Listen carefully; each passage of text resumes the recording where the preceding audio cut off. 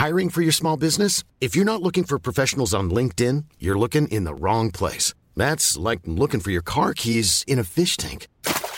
LinkedIn helps you hire professionals you can't find anywhere else, even those who aren't actively searching for a new job but might be open to the perfect role. In a given month, over 70% of LinkedIn users don't even visit other leading job sites. So start looking in the right place. With LinkedIn, you can hire professionals like a professional. Post your free job on linkedin.com/people today.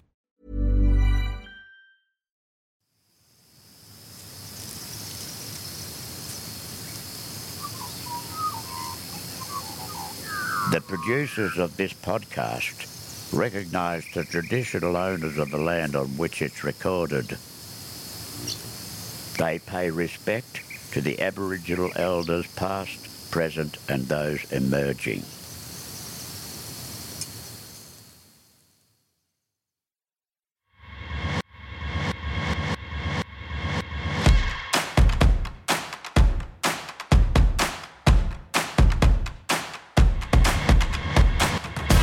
Teenager.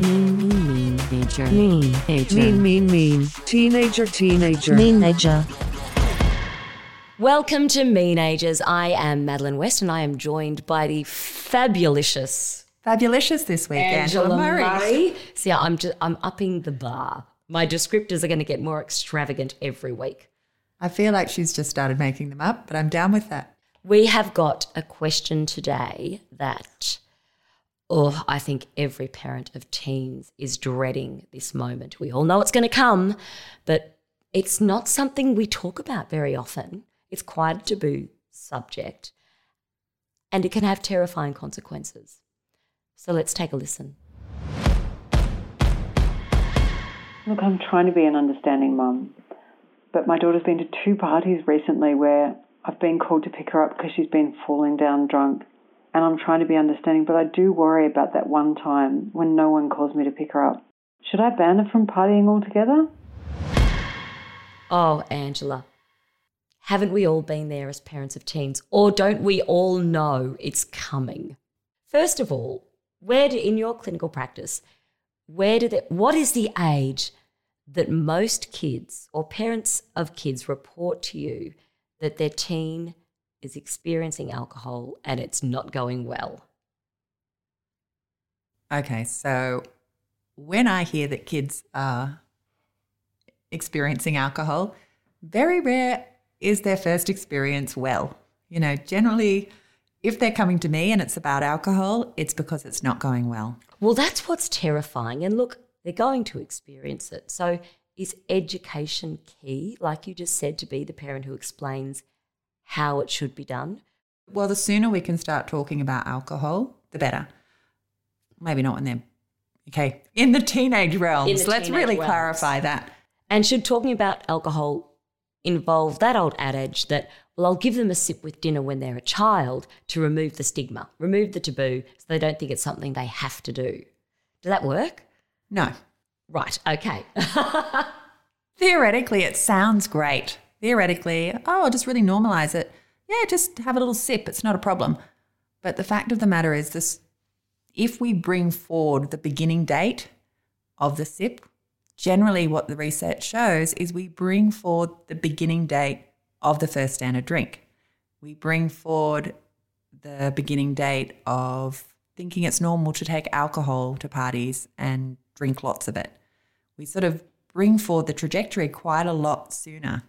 And there is such a risk with that. And I think we do need to talk to each other, to other parents of our kids' friends, and our friends generally they are, I guess, as well. If they are, it's really helpful because it makes the conversations easier. But it's worth talking about the risks of alcohol use and how we keep ourselves safe around it. Because a lot of the times when I talk to kids about alcohol use is they think that their parents don't want them to drink because they just want to control them and don't want them to do anything stupid. There isn't any depth of understanding about what the consequences are. None. So can you give us what are the consequences from a medical perspective for a kid who is drinking under 15 or just over 15? What are the actual consequences? Well, the greatest risks of alcohol are brain development. Right. would be the number one. If you're under 15, the brain developing in a teenager is making such rapid growth. It's some of the key developmental areas. Beyond just hormonal, adrenal, all of those things that we know are associated with puberty, there's a lot going on up there. Oh, yeah, we're growing a lot of new neural passageways. We're culling ones we don't use. We're building whole regions of the brain. We're creating the white matter. And so the areas that are impacted earlier than 15 years old is it impacts the regions of the brain specifically that impact on addictive behaviours, on motivation, on learning and memory, impulse control and risk-taking. They're really just the areas we don't want to mess with, and even with the areas of social interaction and understanding others' behaviours. And these damage, like if we do the damage now, our brain doesn't just go through this process later. Like this is really lifelong damage that they can do. So it can be lifelong damage because alcohol is a neurotoxin, i.e. a brain toxin. A brain toxin. And so for those teens, when they're most apt to overdo it with the alcohol, the consequences can be catastrophic and they can be lifelong. And as an adult, to understand that we drink it, our brains aren't growing those areas. They've grown those areas. We can handle alcohol a lot better in our brain region and we will do less damage because it's less toxic to our brains at the age we are now. Not to say to binge drink or anything like that because it's still unhealthy for us, but nothing like it is for an early teen. So, of course, there's an obvious answer in there about modelling drinking behaviour and when it's socially appropriate and how much to have. But it's difficult to have that conversation with teens about the consequences of alcohol when their only concern is the social consequences. That if they're the one kid that doesn't drink, they're seen as the stiff, they're not going to get invited to the party, they won't be cool. How do we protect our teens who we know are going to feel compelled to put themselves in this situation? Is having the parties at your house so that you can, from some perspective, have an overview of what's appropriate and what isn't, is that an option? You can't have every party that a teenager is going to want to attend or go to at your house, or you'll have a party pretty much once a month and you're going to get sick of it and the teen's going to And they're resent still going you. to do what they're going to do because I've experienced that myself, and thankfully my child fell asleep very early. And I then had to deal with a household of teens who had brought substances in the house that I had never agreed to. But once they were under the influence, it was very hard to control their behaviour, control what they were going to do. And I did wish in that moment, and one thing I would suggest, I did wish I'd had a frank discussion with the parents of every teen who was coming, which might be uncomfortable for the teen in the moment, but also meant that the parents had some control over what they felt was appropriate for their teen to do. I now make a point of communicating with every parent in the social group, having their numbers on board, so if there's an issue, I can call them. Yeah, that last bit, who is picking up the child if need be? That's a really important point. We need to know that. What is the number I'm calling? How is each child getting home safely? And or in are that they same staying? connection, how do you communicate with your teen that you will be there for them? Because we all know from experience that often it can be peer group, which pushes a teen beyond, okay, I've had a few drinks, I'm tipsy, I'm having a good time, to I've got to keep drinking to the point of being basically catatonic. And often in those moments, they might not want to go there, but when there is peer pressure egging them on and everyone else is doing it, teens want to assimilate, it's their natural set point. How do we communicate or give them tools to ensure they can extract themselves from that situation safely? The most protective factor that I've experienced both in clinical work and as well as in the research is knowing where your teen is and who they are with and how they are getting home. If you know those three things, you are really doing a great job in order to keep yourself safe. And to the mum, the one who called in, the fact that you were the person who picked up your child totally catatonic means that your child is so much safer and has a trusting relationship with you if she trusted that you could pick her up in that state and that was okay. And not only once, but twice. It means you didn't screw up the first pickup. You nailed it. Well done. Yeah, because you got called again and you were trusted to pick them up again. And the more they trust us to pick them up safely if they need it, the better. Obviously, if they're too young and they're breaking a boundary and you'd said no alcohol and they went, that is a whole different pathway. So there has to be consequences. We need to show them that our boundaries are something real. Because at the end of the day, if we don't honour our boundaries, they're merely suggestions. Yeah, and why would they? And why would they do it? Yeah. They're socially motivated. To increase the likelihood that they will adhere to safe boundaries is to keep them realistic. So before 15, no alcohol, if you can really try and aim for that, because the safest amount of alcohol for a teen is no alcohol. Needless to say, they will experiment, but if we can push back their start date as long as possible, that's going to be the safest thing that we can do for them in their alcohol journey. Yeah.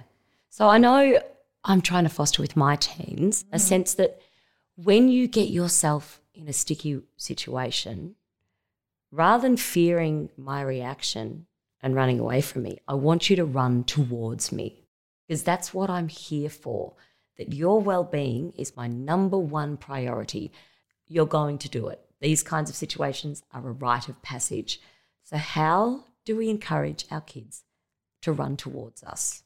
So in the aftermath, they've done what they're going to do anyway. So your reaction, yes, there will be consequences, but I imagine, screaming at them and giving them a heinous punishment is never going to solve it. It just means that they won't come to you next time there's an issue. No, at the end of the day is you regulate first. You get yourself in a position where before you start this conversation, or even during this conversation, if you feel your level of frustration or anger or confusing rising beyond your capacity to put it aside and respond to your child instead of react, get up, go for a walk until you feel your body back within your realm of control, and then go back to the conversation. Because it's these sort of times where we really show our child what it is to self-regulate, what it is to be self-responsible and respectful. If we shame them in that moment and if we make the attack about their person, not only do we destabilise their self-worth and their self-concept, which is more likely to create more drinking, because they're less confident in themselves, we also will rupture our connection.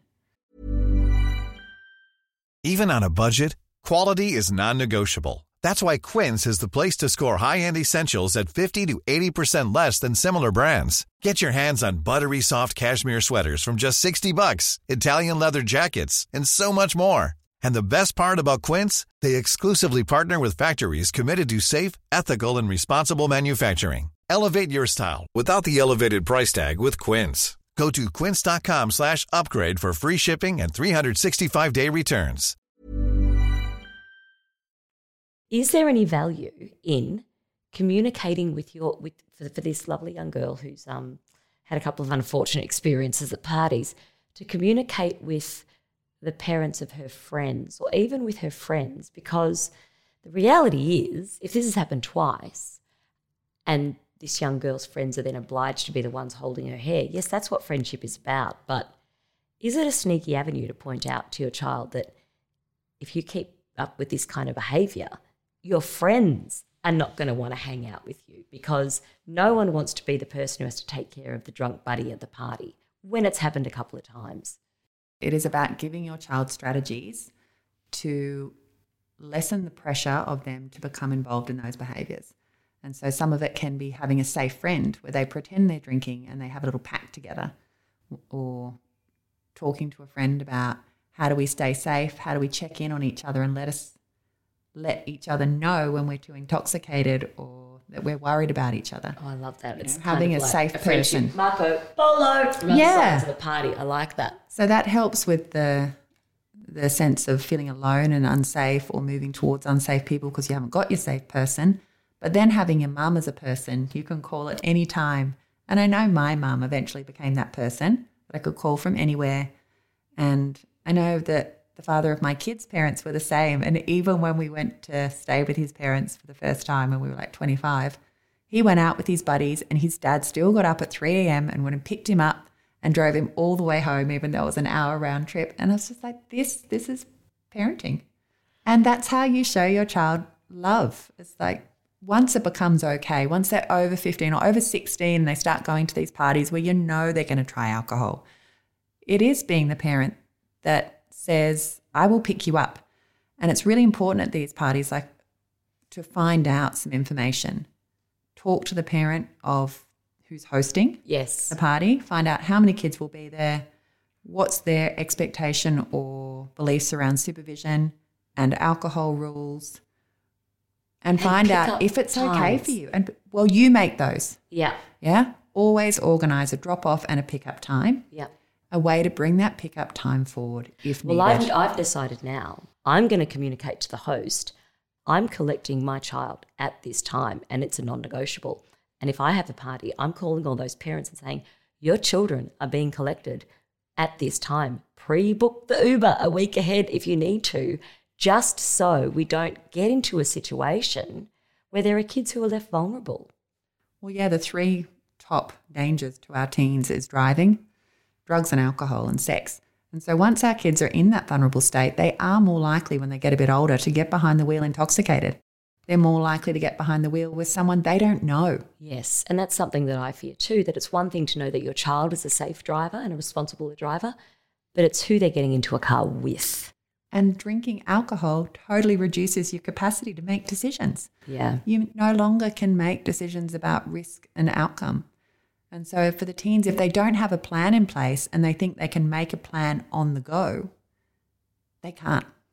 And I'm going to bring up an example there. No, I certainly wasn't a teenager, but I was at a Logies and I was very young, but did what I'm sure a lot of young girls will do, getting ready for a party. I was in a very tight dress, so I didn't eat all day. And then that's a good one. given some champagne at the hairdressers and another champagne in the car and was not ready for it and really was not in a good state. But thankfully, I had a cast member at the party with me who just buddied up with me.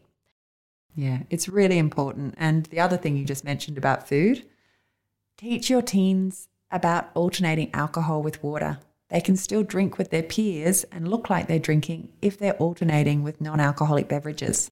Yes. And teach them to eat, not to drink on an empty stomach, because as Madeline experienced, it rarely goes well. Yes. And so that's a worthwhile tip for a parent who is sending their kids to a party or hosting a party to ensure that there is food and water available. Let's do some carb loading. Let's put a loaf of bread on the table and a bag of Cheezels. Absolutely. And a couple of litres of water. It's a great point. And before they go, make sure they've had a dinner. Yeah, make sure, absolutely insist on that you eat something before you leave the house. Yes, because it is very uncomfortable. And then talk to them about hangovers, talk to them about throwing up.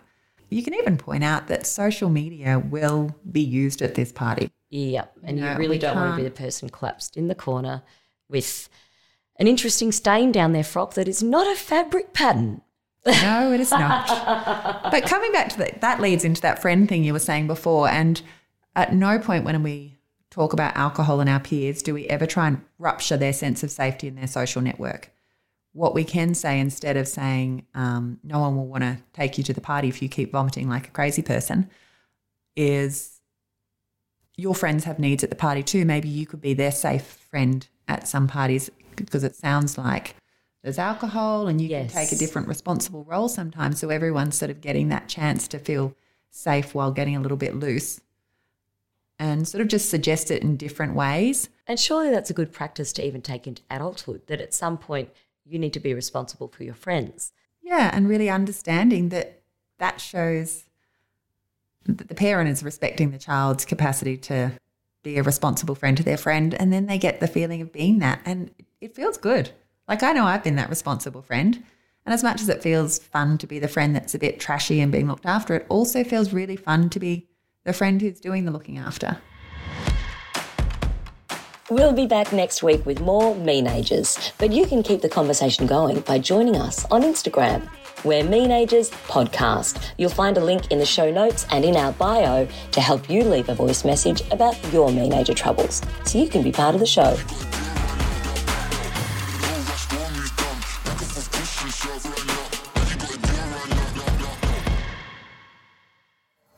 This has been another Smartfella production in conjunction with the Acast Creator Network.